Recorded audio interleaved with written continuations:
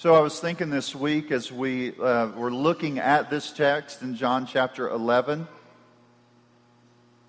about it, because it is one of those things where when you're looking at death and then you look at someone being raised, I mean, it is a shocking thing.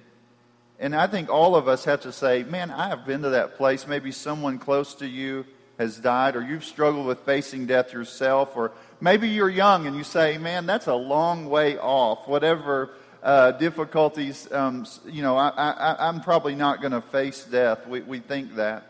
But I do remember, and I mentioned that to you, on a number of occasions, when my grandfather, when I was 12 years old, passed away. I mean, it rocked my world, and it was just one of those things where I was face to face with death at a level that I'd never been before. And death is difficult. And there are times where, even in my own life, that I don't know if you ever had that feeling of like the phone call that's coming for some reason or another is so, like, that when the phone rings, you think, oh man, this is not going to be good. It's something sometimes it frightens us, because there are times maybe that you in your life have received that phone call that said to you, death has come. And it's all around us. We see it in every aspect of our lives. I remember a number of years ago watching the movie We Were Soldiers, and one part of that movie was not like a fight scene or anything like that really stood out. It was, in that movie, the women on the base whose husbands were off at war, they would oftentimes, like at certain times of the day, they would be standing by the door hoping that the vehicle that they saw traveling down the road was not going to stop at their house and bring whatever piece of paper that said, your husband will never return home. And I think for us, death is that enemy. We know that no one's going to defeat. You might overcome it for a while. It may be that you find out you have cancer, and then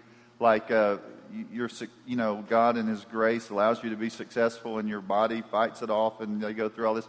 But at the end of the day, if Christ does not return, you will face death. And it's something that is universal throughout humanity. Now, I think it's important that we understand that Jesus came to destroy the works of the devil, as you will see in different passages. And part of that, what that includes, is sin, death, and hell. All of those things, He is coming to rescue us from it. And so this morning, when you're looking at this, you're seeing that Jesus is going to raise a man from the dead, but there's so much more going on here. It is another one of those times, and it was interesting. I don't remember if it was Ryan or Catherine, one of them, in our discussion earlier, they were talking about how we see these signs. They're like these miracles, that behind the miracle is some powerful reality, and hopefully today you will see that. Now, I think what we should get out of today is Jesus says that glorifying God is His chief goal and the most loving thing that He can do for those He loves. He demonstrates this by allowing His friend to die so that He might teach them and us about glory and love. I think that's kind of what you come away with in this. So let's work through this, and then and hopefully step by step put it together. Lazarus' death, we're going to kind of looking at that, and we're working through it. So we start in the first 16 verses, and we see it on display. There's this man, he's sick, and we find out that Jesus is intimately acquainted with him. These siblings that Jesus is connected to are from Bethany. Bethany's not far, or this Bethany is not far from Jerusalem. And we learn that one of Lazarus' sisters, Mary, is mentioned and highlighted. And if you want to, you can mark this right by the verse here where it speaks of Mary anointing Jesus in verse 2. You can write down Mark 14, 3 through 9. There's a story of Mary taking this bottle of very precious ointment, breaking it, and then pouring it over the head of Jesus. And it was a way, Jesus said, to prepare him for burial. She was really offering up a wonderful gift, almost like a costly gift. And so these people who are intimately acquainted with Jesus are not only His friends, but they are also serving Him and worshiping Him. And we see that on display. Now, another thing that's interesting is when those sisters send for Jesus, they say, Lord, him whom you love is ill. And so that is just very important, I think, to over and over for us, is just to remind us they're not just people following Jesus or that love Jesus or want relationship with Jesus. There are people that he loves, and he's going to display this throughout this chapter. John's going to beautifully present it. When Jesus heard it, it says this illness does not... he said, this illness does not lead to death. It is for the glory of God, so that the Son of God may be glorified through it. And so as we're moving through this, we're seeing it. We are seeing there's this man sick. He's going to die. But ultimately, Jesus is going to do something very powerful. Verse 5, now Jesus loved Martha and her sisters and Lazarus. Again, just highlighting that. Sometimes I think we don't think of Jesus that way, where he was intimately tied to people, and they loved them and pursued them. And we know that kind of shepherd and sheep imagery, but here it kind of puts skin on that, where you're saying like he loves his sheep. He'll go after them. He's calling them. But here we see that, I guess you could say, with skin on it. Now, what's interesting is it says, so when he heard that Lazarus was ill, he stayed 2 days longer. And you're like, no. Like that doesn't, and we talked about that a little bit in discussion. It's like, if Anna calls and says something is like remotely wrong with the boys that I thought was like life-threatening in any way, like I would be rushing out of there at a level like I would be racing to their side. Even though I couldn't even do anything about it likely, but take them to the hospital, I would still be wanting to go and do something for them. I would not just be sitting back, but Jesus waits 2 days. Now, why does he do that? You might say, it's the natural thing would say it was because he didn't really care that much. But it's because he cared more than you could ever imagine. That's what's shocking about this. He loves them, and so he waits. He waits to go because his chief concern is the glory of God and our greatest good. It was for the good of these siblings that he waited. For the good of those around them, that he waited. For the good of the disciples that he waited. For your good that he waited. That's something I think we need to understand. That his chief concern is the glory of God. And in glorifying God, it's for our good. That's so important for us to remind ourselves of. Sometimes I want Jesus to just make things go away. Do you? If you're honest, you probably say yes. There are days I just take it away, Jesus, just fix this.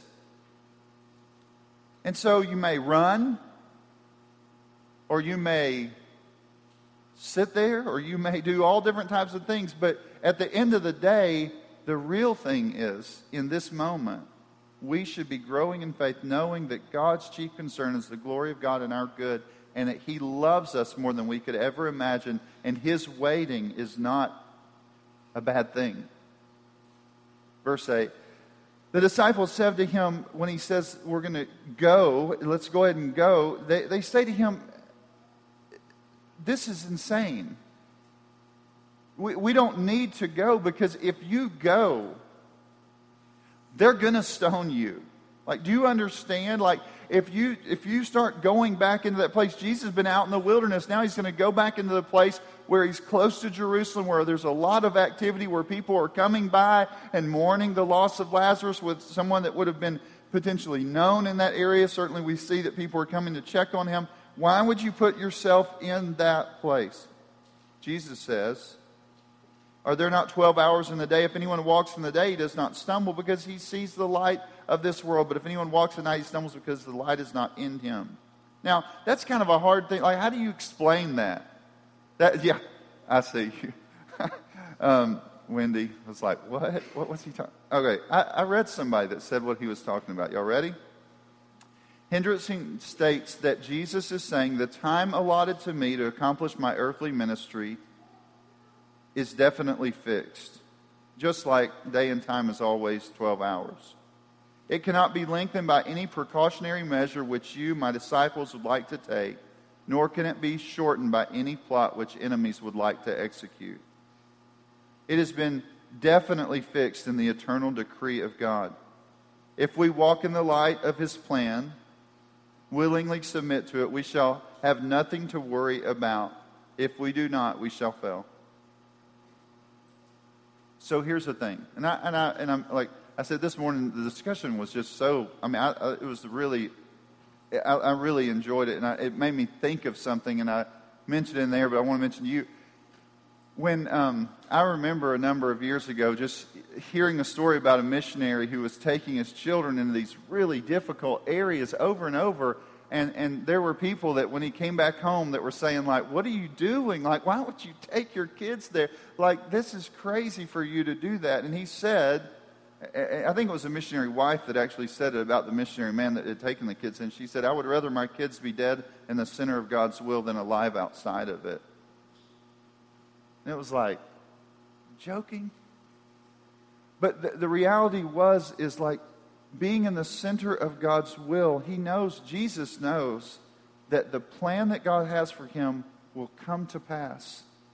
That his time has not yet come, and when it comes, it will be executed perfectly. There's nothing to fear. So he steps out in obedience to the Father at the perfect time. And he is not, there's no fear there, because the plan will come to pass. Now, you keep moving here, verses 11 through 16. After saying this, he said to them, our friend Lazarus has fallen asleep. They think if he's asleep, he's going to wake up. The alarm hasn't gone off. He's going to wake up. But in reality, what Jesus says, no, he is dead, and I'm going to wake him up.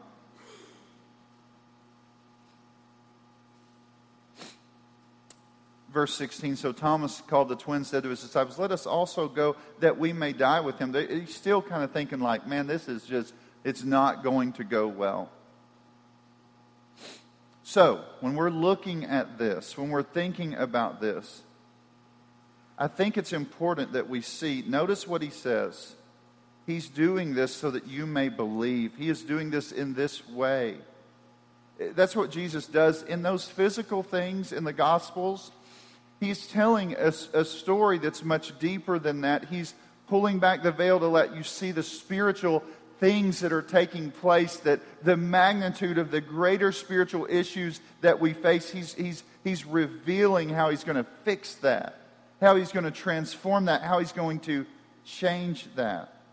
Jesus has just said that he's going to lay down his life and he will raise it up again. And now he's going to demonstrate that. Lazarus is going to die and he's going to raise him back up again. But also, I think, for the disciples, when he's going to tell them later in John, listen, trouble's coming for you. If they hated me, they're going to hate you. It's a way of saying, listen, this is what I do with those I love. This is how my sheep are treated. My sheep, although they may die, they will rise again. It's a very comforting and very powerful way that he is displaying that. So, Jesus gets there, and he meets with Martha and then with Mary. And the first section here with Martha, he begins to dialogue with her and speak to her.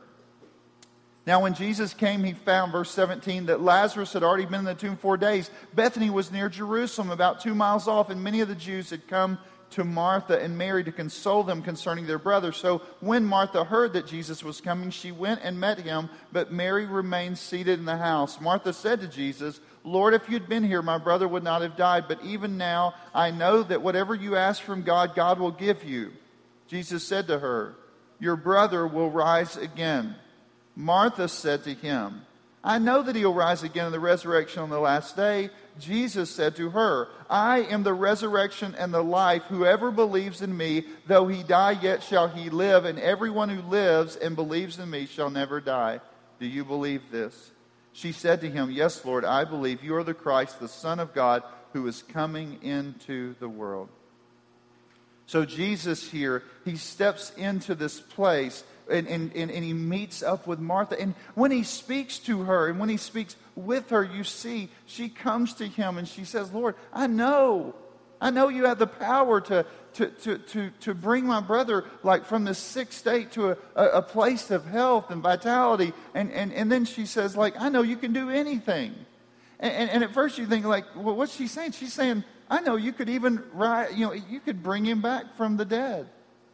But then he says, I'm going to do that. And she says, I know you will in the end.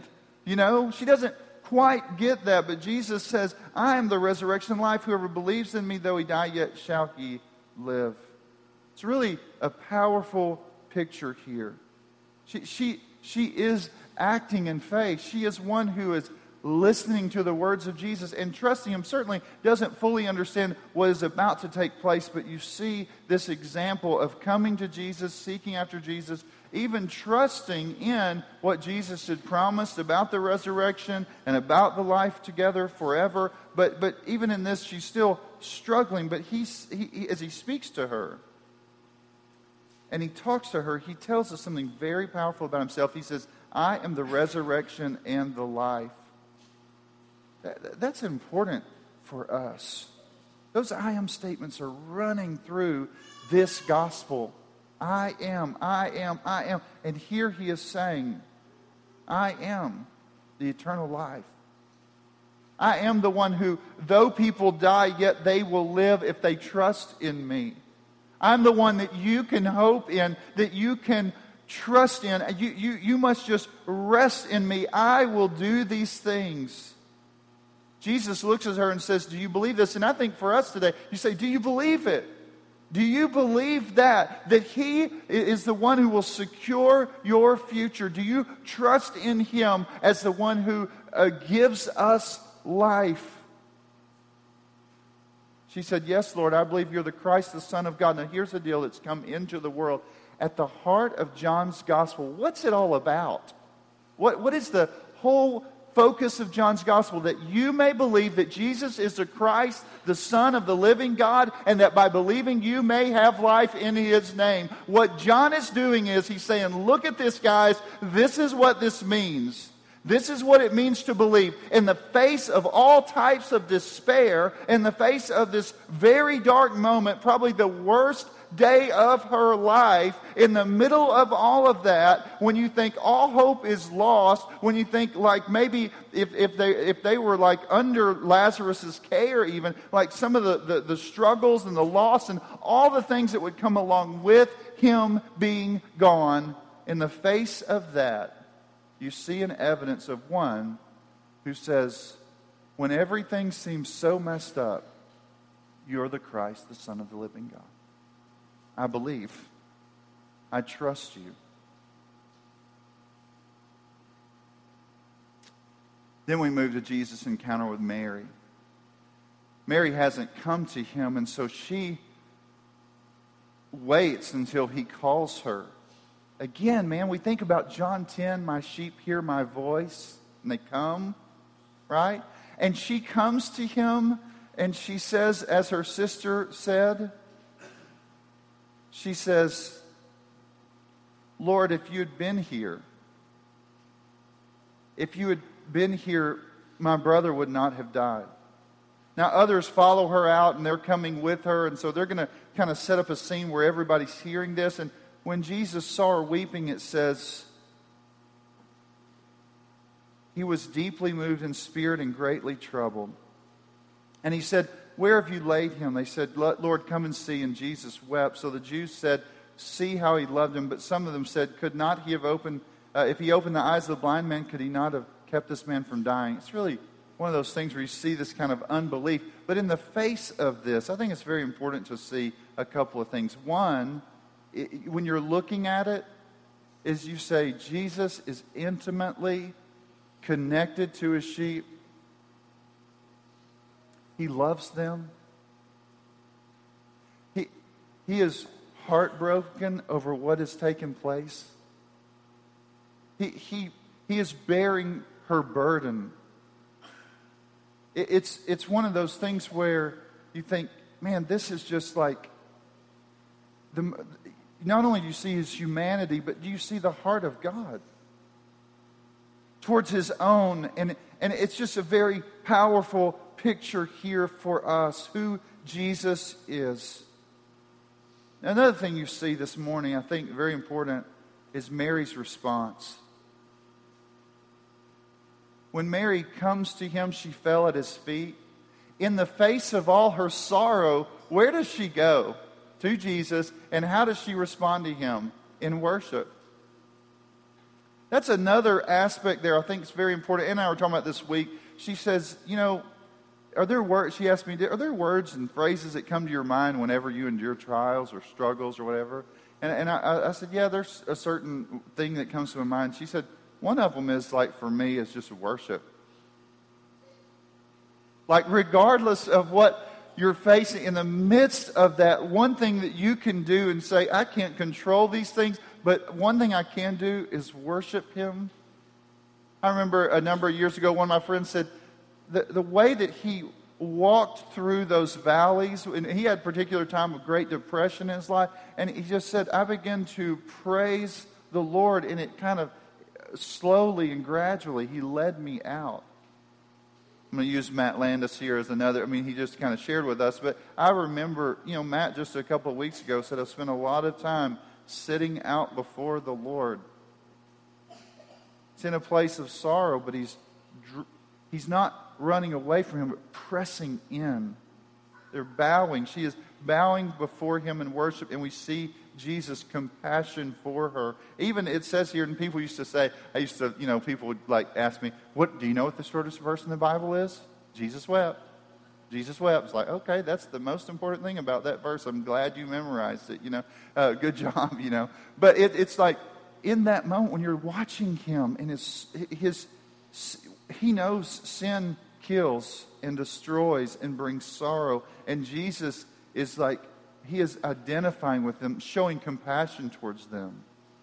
Isaiah 53 says He is acquainted with grief. He's a man of sorrows. He carried around our burdens. He bore them. There is no greater example of Him bearing our burdens than the cross, where He is enduring those for us. He's taking those on for us. Now, some of you here may be experiencing greater difficulty than I understand. You may have lost a loved one recently. You may have lost a friendship. And you're hurting in different ways than maybe none of us know here.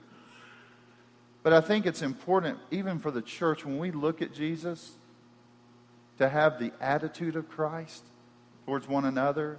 If there's any encouragement in Christ, the Scripture says, any comfort from His love, any participation in the Spirit, any affection and sympathy. What does it say? Complete my joy by being of the same mind, maintaining the same love. It's the church should follow the example of Jesus. We should be that to one another. We should bear the burdens of others. We should seek to comfort one another. That costs us something. That causes us to lay aside our selfishness and to lay down our lives. But I think you do see the example of Jesus here displaying that to us. Now let's go to the miracle itself. Verse 38. Then Jesus, deeply moved again, came to the tomb. It was a cave, and a stone laid against it. Jesus said, "Take away the stone." Martha, the sister of the dead man, said to Him, "Lord, by this time there will be an odor, for he has been dead for 4 days." It's very clear. That's just trying to highlight that. That 4-day thing is very important for them, because even if some of the people in our group this morning were talking about just some of the customs and all that kind of stuff, but it clarified, He has been dead. He's dead. Nobody will question that He was dead. And in that moment, Jesus said to her, "Did I not tell you if you believed you would see the glory of God?" Jesus didn't let Lazarus die because of a lack of love, but because of His great love. That's important, man, for you to see that. That the glory of God, seeing and beholding the glory of God, that's what John said, and we beheld His glory. Glory is the only begotten of the Father, full of grace and truth. If you want to see Him, that's the big deal. We want to see Him. We want to see Him in the fullness of His glory. And we, like Moses, should be like, "Show me your glory." That's what I need. I need you to show me your glory, God. I need to see you as you are.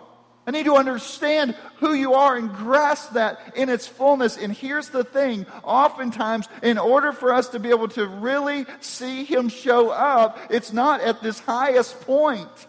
It's at the darkest points. The light shines brightest in the darkest of nights. And so in the moment of their despair and darkness, Jesus does not run over there and fix it before they can really experience the fullness of His glory. And here's the deal. Jesus is not just thinking about them, but you. He's helping us, the church, see Him for who He is, see what He's doing, and see the glory of God on display. Verse 41 and 42, so they took away the stone, and Jesus lifted up His eyes and said, Father, I thank You that You have heard me. Jesus is modeling something of what his prayer, I think you see in secret, but He's in complete union with the Father, but He speaks to Him so that others might hear, so that they might see and understand and be able to interpret what Jesus is doing in this moment and His relationship to the Father and what is taking place here. Saying this for the people standing around, that they may believe that You sent Me. He's been saying that all along. The Father has sent Me. The Father has sent Me. The Father has sent Me. And if you want to understand that the Father has sent Me and you want to get this, here's how you can see it. And so He speaks to the Father publicly with them. And when He had said these things, He cried out with a loud voice, Lazarus, come out. And the man who had died came out. He's alive. Jesus called him back to life. He set him free from the power of death. He showed Himself victorious over it. It becomes one of those things. He's already said, I will raise Myself up again. And He does, and He will do that in the future. He will raise us up, as Martha said, on the last day. One of my favorite verses, 1 Corinthians 15 says, O death, where is your victory? O death, where is your sting? The sting of death is sin, the power of sin is the law. But thanks be to God who gives us victory through our Lord Jesus Christ. He is victorious even over death. He is overthrowing the power of the enemy. He is the great reverser of the curse. He is revealing to us that not only can He address disease and disorder, but even death. It's a powerful picture for us. Now, notice the results of that. Many of the Jews believed, but some people went and told the Pharisees. It's one of those things where you see this dividing line. Where will people stand? In the face of this, some will watch this on display and believe, and others will still reject Him. In verses 47 and 48, the chief priests and the Pharisees gathered a council and said, what are we going to do? The signs are too shocking. If we let this go on, the Romans will hear about it, basically. If the people keep believing in Him, they'll come and take away our place in our nation. That's a shocking thing. You see really at the heart of them, they're trying to protect themselves. They're longing to protect themselves rather than trust in Him. They're seeking for that. They want their power and position over the Christ. Verse 49 and 50, one of them, Caiaphas, who was high priest that year, said to them, you know nothing at all, nor do you understand that it is better for you that one man should die for the people, not that the whole nation should perish. I thought this is interesting. It's kind of a hard verse to kind of think about. I want to read this to you, and then we'll be close to concluding here. The alternative which Caiaphas presented was false because it was based upon a presumption which was the exact opposite of the truth. His reasoning was, follow Jesus and the nation perishes. Put Jesus to death and the nation is saved. Conclusion, Jesus must be put to death. By the irony of history, the exact opposite was to happen. When the Jews murdered Jesus, they sealed their doom. The Romans did come and they destroyed the city. Later, that's what took place. So what is he saying? Caiaphas is saying, man, we've got to stop this movement in order to save us, because if they think Messiah has shown up, the Romans are going to show up too. In reality, when they killed Jesus, ultimately, it brought their doom. John, though, interprets it for us. Look at verse 51 through 53. He says, the high priest was prophesying not on his own will. God was using him to prophesy about what Jesus would do. He would die for the nation, and not for the nation only, but also to gather into one the children of God who are scattered abroad. So from that day on, they made plans to put him to death. It's interesting. God is perfectly working out his plan. The disciples were afraid. We can't go in there. They're going to kill you, Jesus. And really, in reality, Jesus is like, in his perfect plan, he's working it out, and he will die at the specific time. There's nothing that can thwart God's plan. Ultimately, salvation will come. It's interesting. They think in killing him, they'll silence him. But really, in killing him, he will be victorious over all. He will do what he's just done. And he will do that for all of us who believe in him. Verses 54 through 57, we see from that time on, Jesus leaves and goes out in the wilderness, and they are seeking a way to kill him, which leads us to where we are in John, and we're kind of getting to that place where we're coming to the end. John is writing, though, today, that we may believe, so that we might behold the glory of God. In this passage, the glory of God is on display in a powerful way. He's displaying his glory. Jesus demonstrates his love by displaying his glory, allowing Lazarus to die so that we might know his love in a far greater way. You and I, hopefully, will walk away and be like Mary and Martha by the power of God, and trust in saving faith, trust that he loves us, that he's for us, that he is our shepherd, that we are his sheep, and that he wants what is best for us. So for you today, I hope this passage, when you look at it, that you see Jesus for who he is, that you see his love for his people, that you see fixing your life in every circumstance in it is not the greatest concern that he has, but most of all, he wants you to see him. He wants you to honor him. He wants you to glorify him. He wants you to grow in faith. He wants you to do so that you might bless others, and so that the world may in a more full way understand the marvelous work of God. Let's pray. Father, we thank you for your word today. We ask that you would help us see more clearly. We ask that we would be a people that are treasuring Jesus above everything. We pray that even in the darkest of moments in our lives, that we would not run away from Jesus, that we would not try to find another way, but that we would seek him, that we would worship, that we would work together, serving one another and helping each other in that we would worship and know that the glory of God is his chief concern, and that by his glory we will understand his love. And to all of that, Lord, we praise you. In Christ's name, amen.